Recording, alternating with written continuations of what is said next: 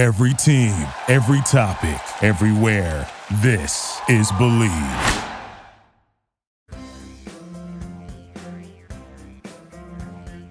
Hello, everybody out there, and welcome to a coronavirus version of No Script, No Problem here on the Believe Podcast Network, the #1 podcast network for professionals. Do you believe?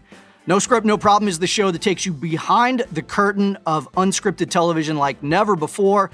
We've got insight from some of the best in the business of reality TV, documentary series, competition shows, social experiment, game shows, and much more. From Big Brother to Below Deck Mediterranean to Love is Blind to Live PD. If it's unscripted, we'll get into it. I'm your host, Steve Berkowitz. I've been doing reality television for a little over 15 years. I've done shows like Extreme Makeover Home Edition, BattleBots, Outdaughtered, The Rachel Zoe Project, and Pros vs. Joes. Each week, I talk to the talented people who have made unscripted TV, documentaries, true crime, and game shows, not just something that you watch or consume, but a cultural phenomenon. Now, if you enjoy No Script, No Problem, please subscribe and rate it. It's available on Apple Podcasts, Spotify, Google Play, Stitcher, Luminary, and TuneIn. You can also find it on Believe.com and at Believe Podcasts. And you can follow me on Twitter at Steve Berkowitz and Instagram at Steve M. Berkowitz. If you're interested in advertising on the show, please contact Believe at Believe.com. All right, let's get started. Today, my guest is an incredible showrunner, writer, developer, host, and comedian. She is America's first professional Iranian female comedian. She's also a national champion black belt, so do not mess with her, a world-class soccer player, a competitive snowboarder, and a former semi-pro soccer player. Additionally, she holds a BA in biology and an MBA, so she's got a big brain. None of that probably helps her producing reality television, though. Currently, she has an overall deal at Bravo and is executive producing the massive Bravo hit, Below Deck Mediterranean. Please welcome Nadine Rajabi. Hi, Steve. Thanks for having me on. Thank you. Was that intro good enough? Quite an intro. My God. I was like, wow, who is this person? I just call it, whenever people ask me about that, I'm like, oh, that's just me having ADD. There's nothing to it. That's pretty incredible. A black belt, boredom. soccer, snowboarding, and an amazing showrunner. That's a lot. Thank you. You are quite the Renaissance woman. Thank you. I think my parents just try to sign me up for every activity so they could burn my energy as a kid. I blame them. So, okay, we have to address the elephant in not just my room, but your room, because obviously we're not in the same room. We are sheltering in place. Correct. So what does someone who does so many different things do during coronavirus when, you're holed up? What do you do? Crazy times right now with obviously the world has never experienced this. It's totally unprecedented. I know everybody's been talking about it. And the first day that we stopped working from the office, I think it was March 12th, they sent us all home. And I was like, oh my God. And I was literally going stir crazy, especially for a person like me who's always active, always moving. And Right. I'm like, what am I going to do? How are we going to survive? And now it's kind of just become our new normal. And what's crazy is I found that even though we crave attention as humans and we don't realize that until that's taken away from us. But I've never FaceTimed so much, used Zoom so much. Yeah. Steve, you invited me to a Zoom happy hour or a drinks on Saturday night. It's like, that's what we're doing now. It's like we are craving connection. And it got so big where I was like, oh my God, I never even heard of, I'd heard of Zoom for a conference call for work, but before that, you know what I mean? And then now everybody's using it. And then I made a joke on a work Zoom call. I'm like, you guys, I'm going to go buy stock in Zoom. And everyone's like, hey, great tip. Because guess what? It actually went up. And I was like, I'm sure. There's my second career as a stockbroker. But it's been insane. And it's just trying to especially for people like us that are used to, yes, we're used to chaos, but you start getting used to a structure and things like that. So it's finding what our new structure is now and what we're doing. And I mean, I hate to say it, like, I'm not a huge drinker. I find myself I'm like, is it 5 o'clock yet? I just need a glass of wine. Like, it's really just become a thing where it's like, Jesus, who have I become? Yes. No, I agree completely. I had to upgrade to Zoom Pro. Simply in order to extend these Zooms, because the regular ones you're only allowed. The regular one you're only allowed to do for 40 minutes, and so now I need to get more out of it than that. I think that's so funny. We're using it so much, and it's like you crave just that seeing other people, seeing human beings, and I 100% agree with you. The moment I see 5 or 6 o'clock, I'm like, do I have beer in the refrigerator? Because totally. Yeah. Totally. And do I want to risk the Rona if I'm out to go and actually go to Whole Foods and get a bottle of wine? I mean, I've been using a lot of delivery, obviously, but like last time I was like, oh God, like there's nothing to drink. What do I just make a vodka soda? Like who? Yeah. Like, Steve, I barely have a glass of wine like once a week. Like this is what it's come to. I chose to have a couple beers on a Zoom conference last night rather than work out. And that's not like me.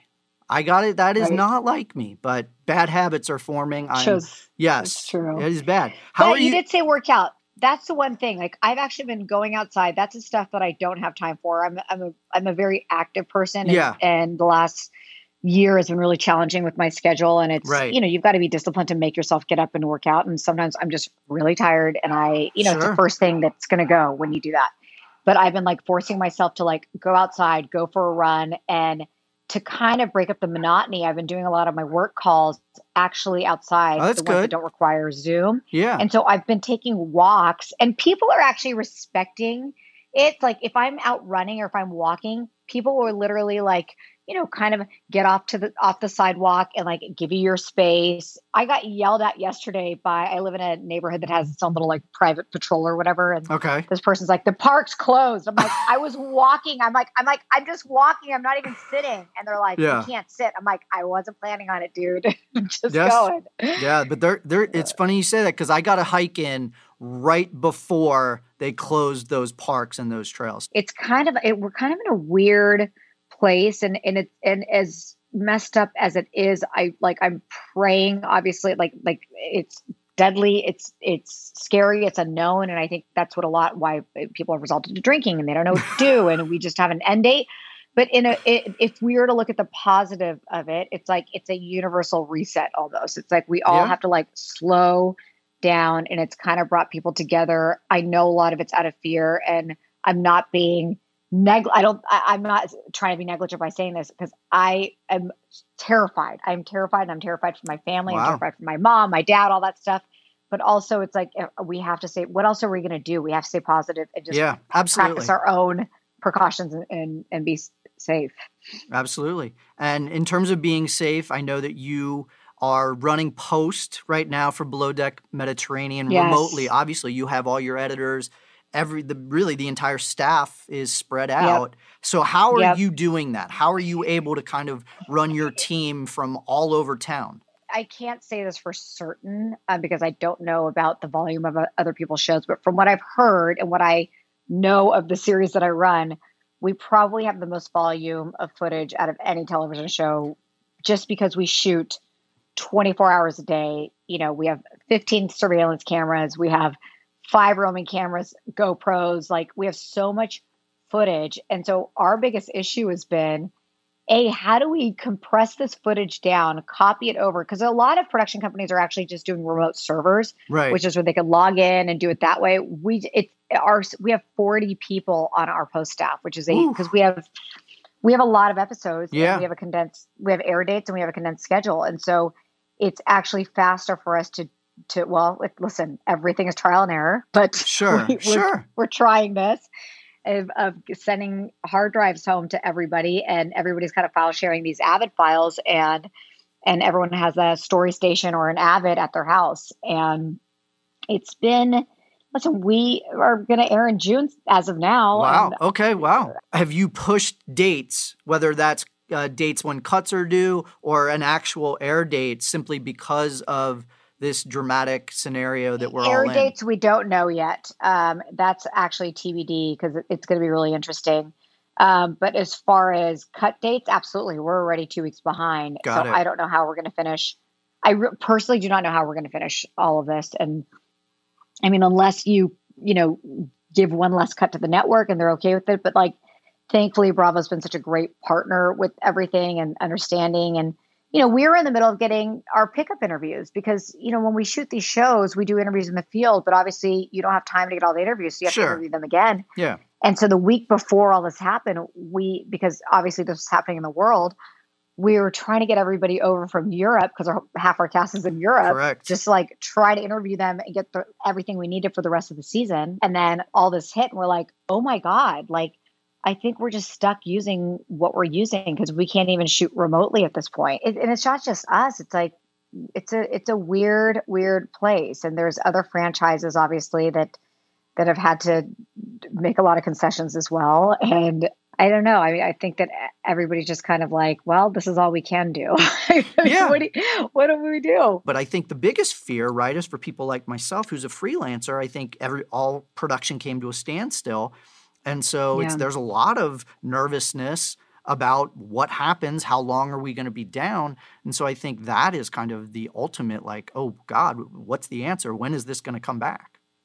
Yeah, it's crazy. But you know what I have found is there's an uptick. It was really funny because I was looking at Below Deck Sailing's airing right now, and they're still actually editing. And that's, they're really crunched against air dates, obviously. Yeah. And they've really seen a big uptick in ratings. And when I went on to, I always check on like Showbuzz Daily. Sure. Because that's a great site for ratings the next day. And I mean, the fact that they've gone up by a lot is fantastic. Well, now they're, I think, at number 25 for cable. They're normally a lot higher because the top 25 shows are all, besides WWE, it's all news. Over 3-4 million plus for a news show, but that's what everyone's work. All right, let's pump the brakes on the coronavirus talk for a second. Let's talk about you.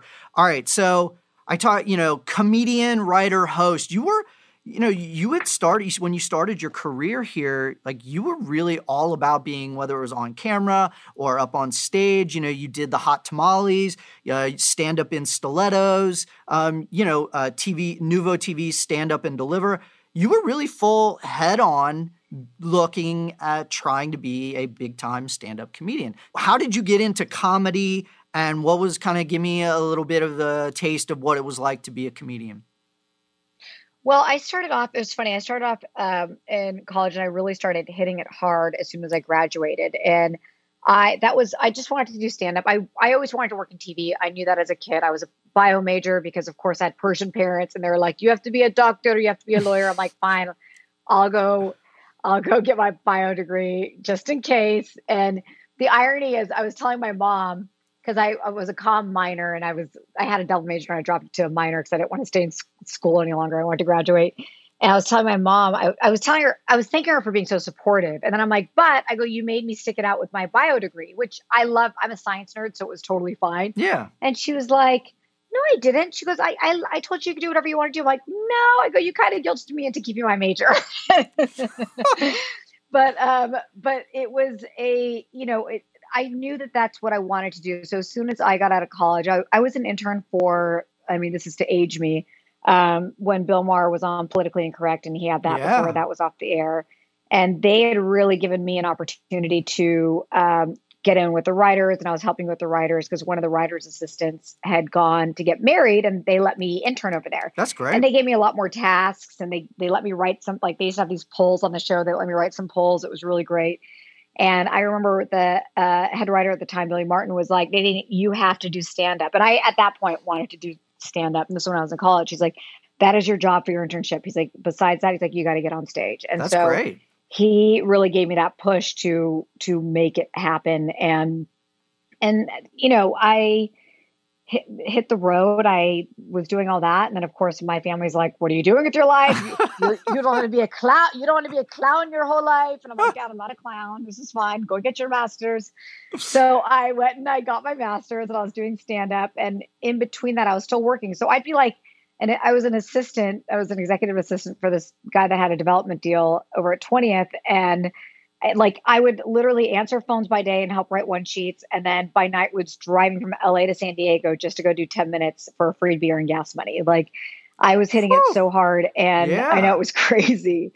And then somehow I just got kind of sick of then I got promoted and blah, blah, blah. But like I went over into the promos department because at that time, like, you know, we're making $100 a day. So you're making $24,000 a year, barely, you know, eating. And I remember I was like, I'll just take a meeting. And the guy had said, what's it going to take to steal you from, you know, this department? And I was like, I want to make $36,000 a year, right? I'm thinking I'm asking for big money because to me, it was big money then. It was very big money then. So I'm not trying to act like a snob to anyone else in the rest of the company. That was my ambition. Like I was very ambitious. And so they gave it to me and I was like, oh my God, I have to quit my job now. So I randomly took a random turn into to promos, and they ended up firing a bunch of people. I started writing TV promos. Like now that's such a great skill set for me to have doing what I do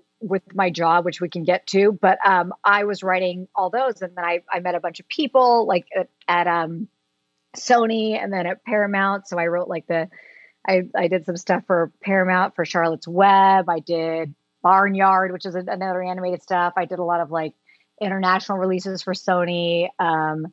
So it was really quite an experience. And at that point I was making, you know, decent money telling jokes. And I was like, I'll just go back to school. And then, so I got my master's, and then I somehow landed a radio show that was syndicated where I was Nadine on the scene and I was doing all the entertainment reporting. And then that, I know, it's so crazy. I've never done that. And such a great title. They're like, why don't you try it? I go, sure. And it was radio. I didn't realize it was such a fun, because nobody's watching you. You're not being judged. There was nothing to it. So you could just be free. And it was a very new thing for me because I'd obviously never done radio. And they ended up using me. They liked me. And then that was for National Lampoon Radio. And then they went over to XM, and then they gave me a show. And I did a radio show. I had a 4-hour block for XM Radio. And then when the Sirius merger happened, we were on for a little bit, and then it was with Clear Channel. So they kind of took a lot of Clear Channel stations off that air.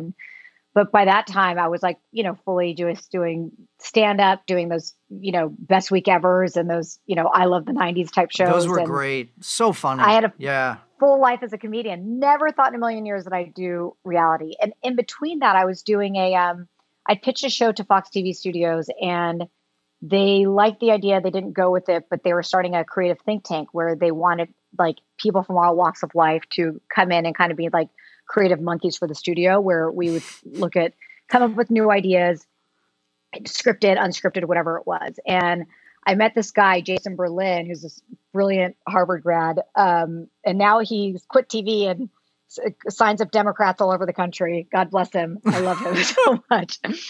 But he, at that time, was writing on Run's House. Like a year later, he's like, hey, and listen, that was the age of soft scripting. Yes, and he's like, we need writers for Daddy's Girls. Sorry. The spinoff. Producers, right? Yeah, the spinoff. Yes, right.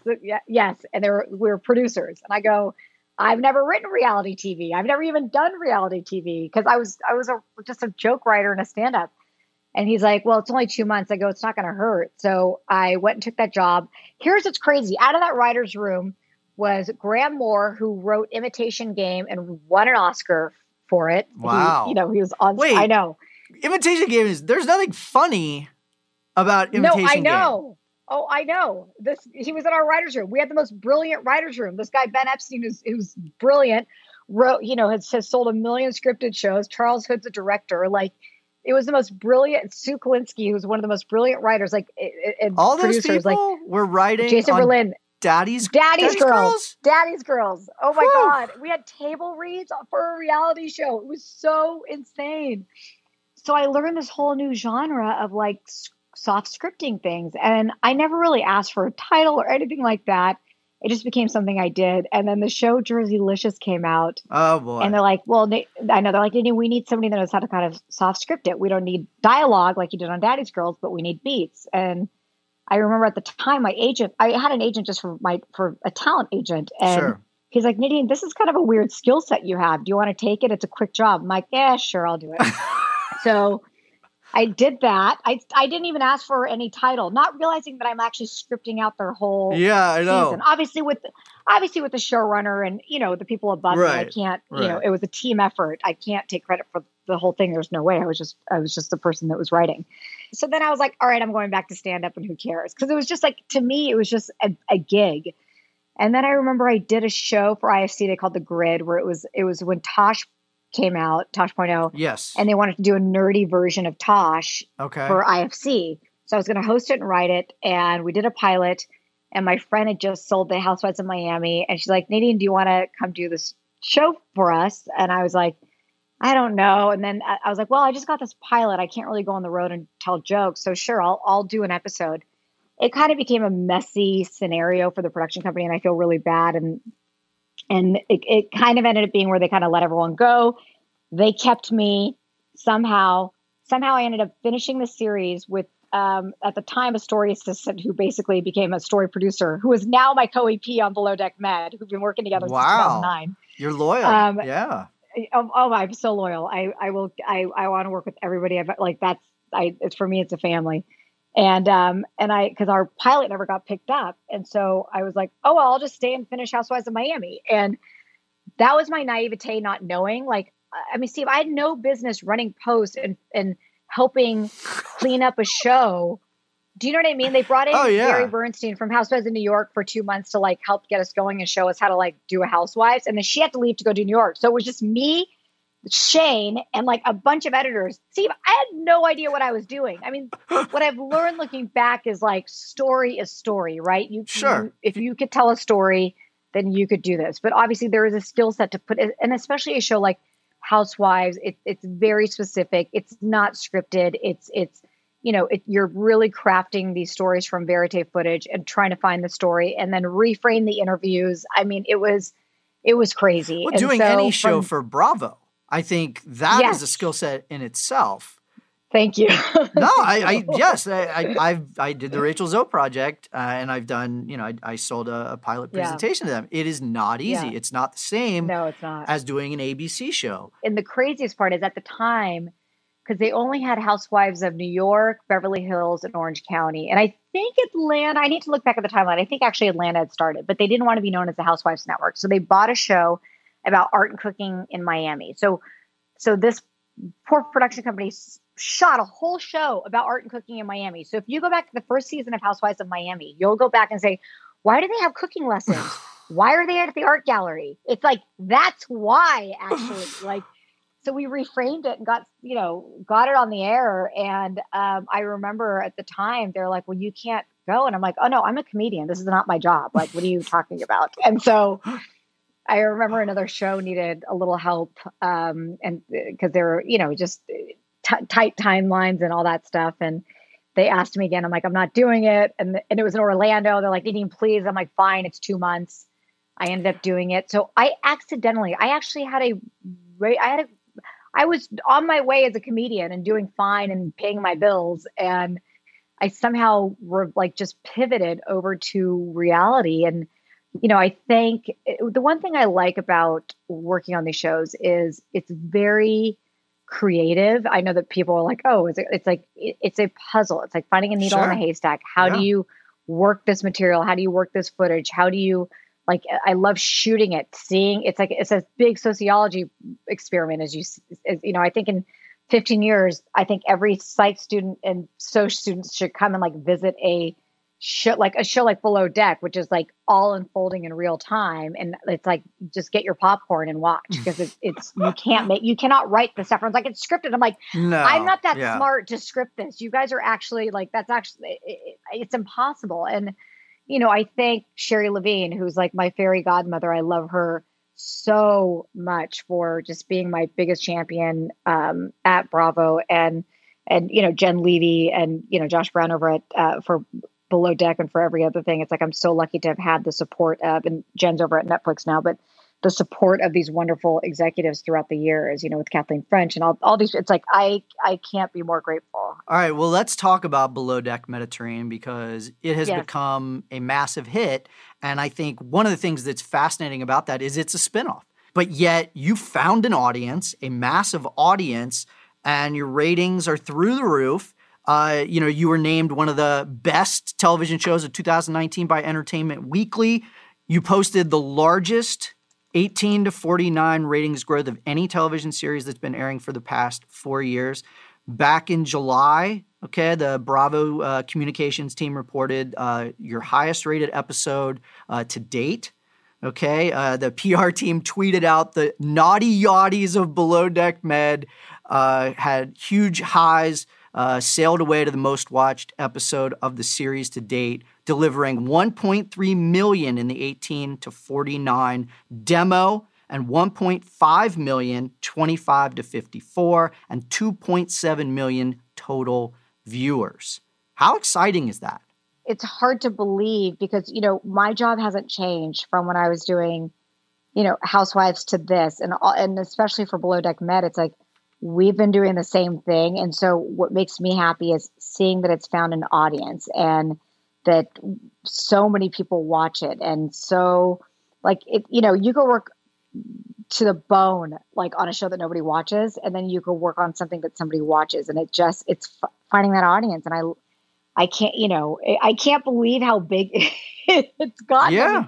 It grew past original Below Deck, which is crazy because I started on original Below Deck, and then they'd handed me the new franchise to launch, and then I was still working on both a little bit, and it kind of just took on a life, like it was like a little life force. It just kept going, and I remember the big thing is like, oh gosh, the accents, the this, the that, is the American audience going to like it? And what I love about the Med is it does feel very different than original, and I love original, but like it's, we've got a female captain, which that's a crazy story because I met Captain Sandy through a comedian friend of mine, so comedy goes into play with that, and brought her on season 2, and I really feel like she brought such a force of energy, and no disservice to Captain Mark, that was season 1. He was fantastic, but she brought on such a life form to the series, and it was so refreshing to have this female captain. And I think the Med is really sexy, so there's a travel aspect to it. And what I like is like you're exploring different cultures with all the different nationalities on the boat. I'm blown away. It's like when you have Steven Soderbergh tweeting about your series, and like it's crazy. Gayanne tweeting about it, it's like, holy cow! All these people like watch this little show while I just work. I go shoot for 6.5 weeks on a boat. Everyone's like, oh, it's so glamorous, and I'm like, no. When I go outside and take a picture off on the boat, it's nice. We're trapped in it. We turn over a whole a master suite of the boat, and we turn it into a control room. We're holed up, and we're very in tight quarters, and we're sweating, and we're bunkered down. I mean, it's a really interesting thing. So let's talk about how you film the show, because obviously to get a great reality show on a boat like that is not easy. How do you go about driving story? How do you go about getting what the fantastic program that you're getting out of this cast? What's the structure? I mean, the structure is really, it's very non-traditional. Like, we don't go in with any preconceived notion. I mean, the biggest thing is obviously, when we look for the audience to work on the boat, they have to operate the boat. I hear a lot of fans that say, oh, this is not the real crew. They've got another crew. It's like, no, the safety of the boat, and there's real maritime laws. Like, these are real yachties, and these are real people that operate heavy machinery. So like our lives are in their hands. So it's not actually, safety first before anything. And our biggest thing is we basically point and shoot. And once we get to know kind of like their tics, their idiosyncrasies, who they are as a human being, the archetype, then you could really get 2 steps ahead of them, because you're like, okay, I actually think they're going to, and this is just us internally as producers thinking, I actually think they might react to something like this. And if that's the case, we know to send a camera somewhere, and we have a director who's like a field producer that basically I sit next to, and I'm like, send a camera to this room, send a camera to this room, make sure we're capturing this. And it's really a big social experiment. I mean, when you're trapped on a boat, you're bound to go stir crazy, and you're in tight living quarters. It's like, you can't help it, but story will happen. And so we don't we're really hands off. I know it sounds really unbelievable, but we're really a follow doc, and we point and we shoot, and we just hope that we capture everything. And that's really what we do, and trying to be 2 steps ahead of them psychologically to know where the cameras are going to go. But we don't point story. We don't talk to them, because the thing is if they see us, they want to talk to us. Like if we come out of that control room, they want to talk to us. And the only thing I can say to them is when they say, Nadine, so-and-so's being, really rude or blah, blah, blah. And I'm like, don't tell me, go talk to somebody else. Like, I'm not that person. Like, cause that's Sure. the only thing I can say. Cause I'm not their outlet. Their Right. outlet has to be their people. So if I have to go out to, like, God forbid something happens, that's what happens. And the guests, it's funny. A lot of guests don't like the way they're portrayed, and they'll like go to the press and say, oh, the producer told us. I'm like, I couldn't even, like, they wouldn't even know my name. Like, there's no producer talks to the guests. Like, Right. and what's crazy to me is these people pay so much money, and they act like, some people are amazing, and some people get very drunk and they watch themselves. And what I found is people don't like to watch themselves because Of they don't like to course. watch the truth. Yeah, sure. And what they don't know is we edit out a lot of bad stuff, because sometimes it's just we don't have time for it. We have 43 minutes of show, basically. Well, now 44, we've been extended, but it's like, there's only so much you could show, but it's really point and shoot. So our biggest thing is to make sure we capture everything. Is we put surveillance all around the boat. They all have them in their cabins. We have it in the galley. We have one in the bridge where the captain drives the boat. And there didn't used to be one, but season 2, I caught 2 of our cast members sneaking around. And I remember I had a sneaking suspicion about it. So before we left the boat, I said, stick a GoPro up there and put a live mic up there and see what happens. And everyone thought I was crazy. Like, they're not hooking up. I go, I promise you they are. Like, my gut just told me they were. And guess what? They were. And it was a big scandal season 2, because there was a love triangle going on. And ever since season 2, like how the shows changes, we just keep adding cameras. Yeah. Because if you don't, if we didn't capture it, it didn't happen. So imagine how many things happened that we didn't even know. You know what I mean? Yeah. Like as we were going through the show, the whole boat's wired. We can hear everything all the time. And so we don't miss a beat. So that brings me to my next question, which is how key is the almost Big Brother style aspect of the way you do the show, where it really is 24/7 surveillance, and they have no choice but almost to date each other, right? And to fight with each other, because there's nobody else to deal with, right? Like it's it's a bit of a pressure cooker. It is a pressure cooker. Absolutely. Absolutely. And it's funny. It's like, they always make a joke of like, on land, somebody would be a 6, but on a yacht, they're a 10, right? It's like, that's just, the more time goes on, the cuter people get. I think that's apropos to the coronavirus. I think at some point people are going to start to be a Corona 10. That's right. Yeah. That's really funny. Yeah. Yeah. Oh God, that's really funny. And so, and then kind of in conjunction with that, I find that Below Deck Med has an incredible level of authenticity. Yes. And can you talk a little bit about, you said point and shoot, which I think is not many people are able to do that. But I've found that casts really struggle with being authentic now because they've watched so much soft scripted. Right. How do you get the cast to really ignore that you're there and to really bring out their authentic selves? Well, here's, with Below Deck, what's interesting is you've got to weed through who you have on the show. I mean, obviously it has to go with the resume first. And if they can, and listen, we've had people that have lied on their resumes and their references have lied, you've seen that on the show. We let it all unfold real. Everyone's like, oh, you guys stunt casted. It's like, no, they actually lied and we let it unfold the way it does. But with authenticity, it's, the more popular the show gets, obviously, the harder it is to get these, people that aren't out there to, go promote their next smart water or whatever their brand is. I mean, sure. I think with Below Deck, our advantage is that they're actual real yachties. So they aren't out there to try to hawk their next product or go floss or do something like that. They're in a uniform. It's an OcuSoap. It's a total workplace thing. So I think when you're working and you're doing a job, it's kind of hard to fake it. And the cameras show everything if you are faking it. So that's the biggest thing. If you can't do your job, then you're out. And there's real stakes. And that's something that we don't control. If the captain wants to fire somebody, they could fire somebody. It's not the show. I remember somebody got fired one time and they were like, does Bravo know? And it's like, yeah, but like Bravo has no control over who gets fired. Really? It's not about bringing anybody back. No, it's like, if they break maritime law, like that's it. They're off. It's like, that's the law. Like it is what it is. So it's a very interesting, thing like that where the captain has total control, because when the captain takes control of that vessel, they sign on to that vessel and it becomes, they're the real captain of that vessel. It's not like just for TV. So it's real. And we have to abide by maritime law. We can't just go anchor anywhere. We can't just stop and shoot. Of course.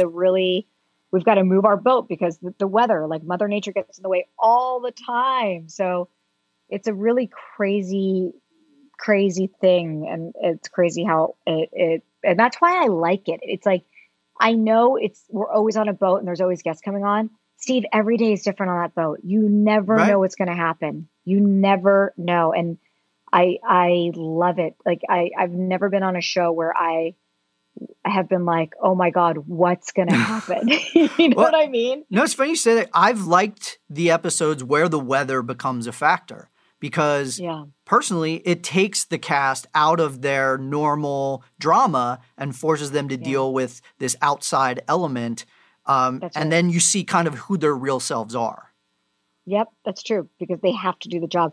Also, to answer that, I think a lot of the yachties that are international have never seen the show because we are international, but we're not in all the countries. Yeah. And so a lot of them don't know what to expect. They get a little shell shocked when they see cameras the first, day. And so they're a little quiet, but it gets so busy, you have to ignore it because otherwise you're caught flat footed and you're not doing your job. What have been some of your favorite moments with the cast or some of the favorite conflicts that you've had between them, some of your favorite storylines that have developed over the past few seasons? For me, it's like I'm such an empath. I get upset when they fight. I really do, because I feel I'm very protective over all of them and I have a lot of empathy for them. And I always, if somebody's kind of acting unruly, it's like, knowing them and going through interviews with them and knowing their past, it's like you see it's the psychology of them, like why they're triggered, why they're reacting. And so I think, my favorite moments are not the conflict moments. It's the triumph moments. It's like seeing Captain Sandy, this past season, like dock a boat in Saint-Tropez. I mean, I have never seen a docking like this in my life. I mean, Steve, I was so scared. I mean, not for Sandy. I know Sandy is the biggest pro, but seeing how she can fit a boat in this tiny space, not even sweat it, then get off the boat and go, I'm going to get some ice cream when we're docked. It was like the most unbelievable. It was like, when like football players win the Super Bowl, they're like, I'm going to Disneyland. Right. It was like, that was Sandy's Disneyland, as Captain Sandy's Disneyland. I'm going to go get ice cream. I was like, Sandy, were you not shitting your pants? And she's like, no, it's fine. I was like, oh my God. I mean, she's amazing. But like, those are the moments that are like, it's scary because you're also kind of fear for your own life in a way. But also I live for the moments when they come, after they drop off the guests and they have their nights out and they all come back to the boat and they're all drinking. I mean, Steve, talk about watching funny drunk people. I literally just die. Like I die. Like I wish people could just watch this raw footage, because the stuff you see like in people's bunks or what they're doing, like I literally just cry laughing. It's like I'm laughing with them. I'm crying with them. The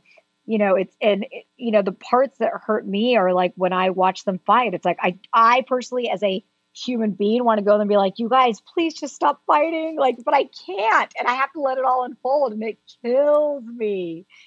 Season 2, when there was a love triangle with Malia, our chef, and our bosun Wes, with Chef Adam. It wasn't my favorite, but it was my favorite as far as a kind of like watching people in their natural habitats and what they do in a small space, and if they're dating two people, and like seeing how people react, and like it was just so interesting because I saw Malia she was just so stuck in a hard place, and she got a bad rap. She really did for it, and I think it was unfair because yes, she was the one that was kind of dating both, but like she'd kind of cut things off with Adam, and seeing Adam go through a really hard time and Wes go through a hard time. It's like, I saw all of their points of views, like, and I felt for all of them because I was like, they're all hurting, and I'm watching this all unfold. Where if I wasn't on the boat as a producer, that's how you've got to look at it. It's like, if I'm not on the boat and I'm not here, it's like, this is what would happen. So you just cannot interfere. So what's the deal right now with Aisha and Jack? Aisha and Jack are not together right now. They are friends. They kind of stopped talking for a very long time, but they reconvened and they're friends. Jack is actually having a baby with his girlfriend, who he started dating after. He dated her a little bit before the show and then after. So I remember Jack's like, Nadine, I need some money. What should I do? And I'm like, I don't know, Jack. You got to keep working, man. And I was like, poor guy. I mean, he is such a lovable human being. Like, I love that guy so much. And I think he's going to be a great father. Aisha's in New Zealand. She's killing it. She's doing a show that's in New Zealand that we have in America that I don't know if she's announced yet, but it has to do with dancing. So okay. I'm going to just leave it at that. That's but exciting. It's a New Zealand format. I think that's a big enough hint where you guys can put together what she's doing in New Zealand. Yes. But they're doing wonderful and they're still friends, but they did go through a big period where after the show and they broke up and they didn't talk. Got it. Because Jack started dating the girl he was dating before. Oof. And she was upset by it. It's tough. But they worked it out. Okay. Yes. So everybody's doing the whole food and essentials, during the coronavirus a little bit differently. I don't know about you, but it seems to me that everybody is mad dashing to the grocery store right now to get their essentials. But you don't have to do that for Omaha Steaks. Now announcing the Omaha Steaks stock-up sale. For a limited time, Omaha Steaks is offering this sale to cover all your needs with a variety of steaks, seafood like salmon, halibut, and lobster, chicken, pork, burgers, easy-to-make meals, and desserts. Every order is flash frozen, vacuum sealed, and safely delivered in a cooler with dry ice. And while you're at it, send a care package to loved ones to make sure their freezers are stocked too. Go to omahasteaks.com and enter the code BLEAV, that's BLEAV, into the search bar. You'll get free shipping right to your doorstep on orders of $69 or more. Take advantage of this limited time offer with the code BLEAV at omahasteaks.com. All right, now I got to ask about BravoCon. Okay? Yes. Because I think, first of all, it's a genius idea. For people who don't know, BravoCon, similar to, Comic-Con, basically it was in New York. Tell me if I'm wrong here, Nadine. And it was, a lot of the Bravo celebrities, the Bravo talent, as well as people like yourself, showrunners, right? And, Andy Cohen. And it was a celebration of all things Bravo, whether that's shows, merchandise, things like that. And fans of all the Bravo shows could come and meet their favorite talent. And it sold out like immediately, right? What was that? Yes. What was BravoCon like? And how insane is it that Bravo has become so iconic and such a big deal that you could sell this out so quickly? I was shocked. I mean, I think that they did this as an experiment of like, if this is something they could sustain and all that stuff.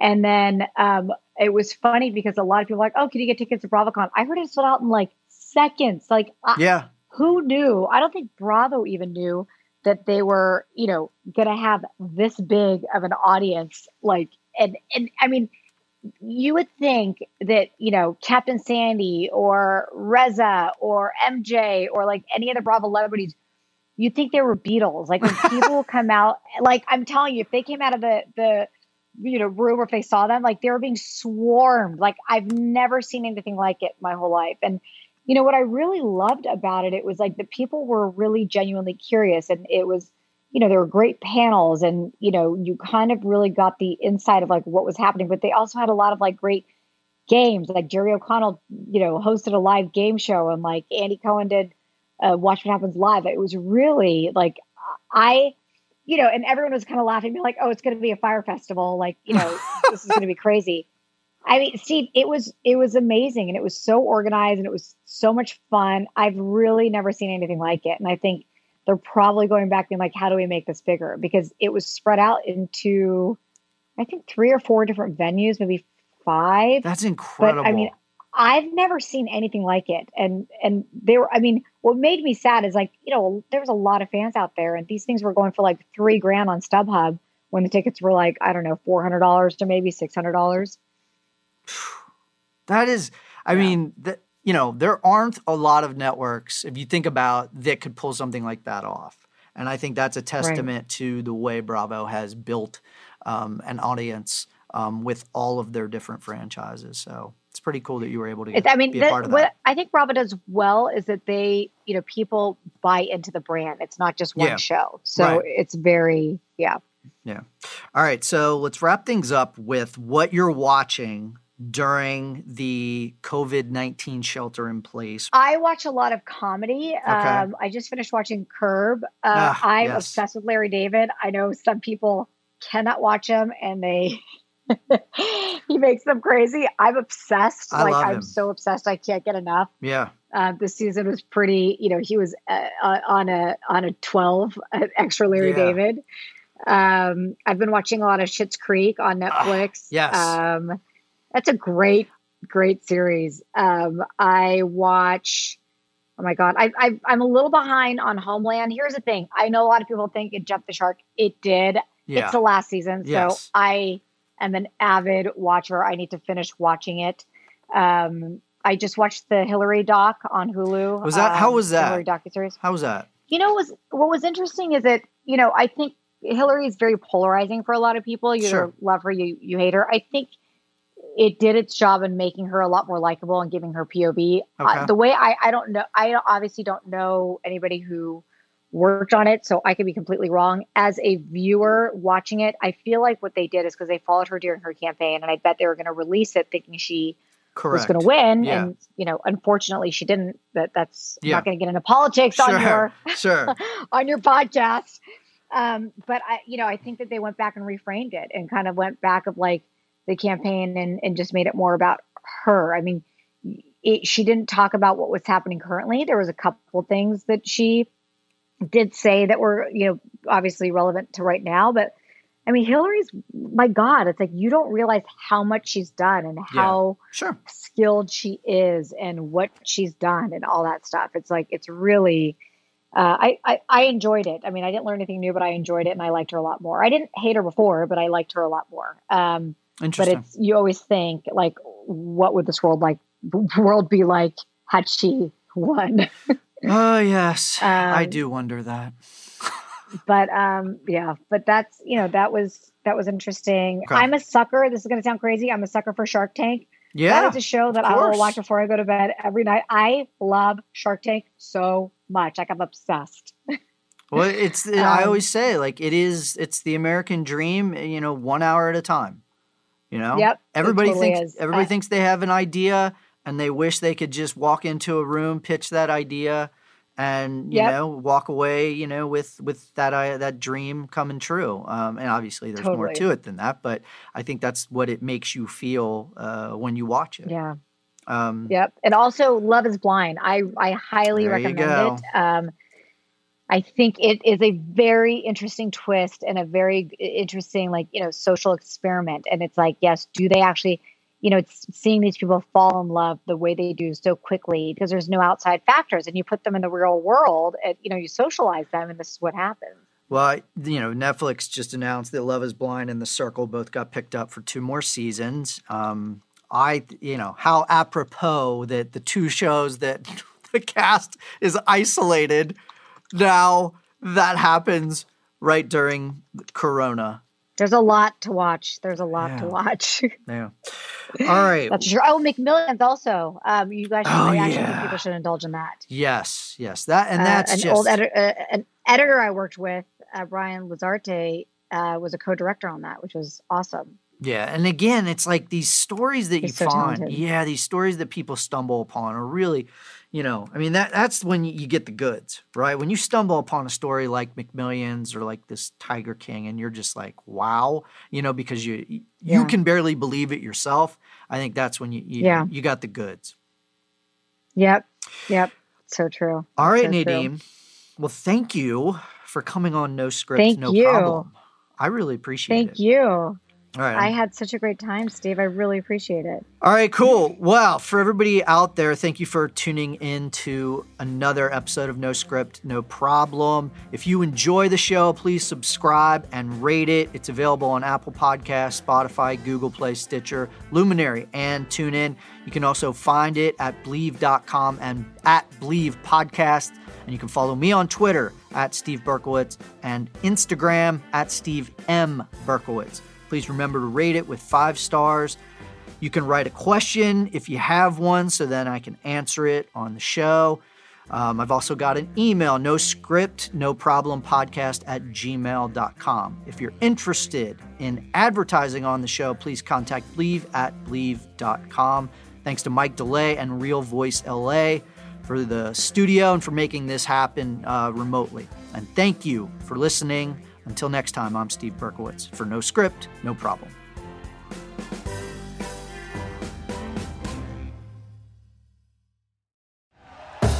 Thank you for listening to Believe. You can show support to your host by subscribing to the show and giving us a 5-star rating on your preferred platform. Check us out at Believe.com and search for BLEAV on YouTube.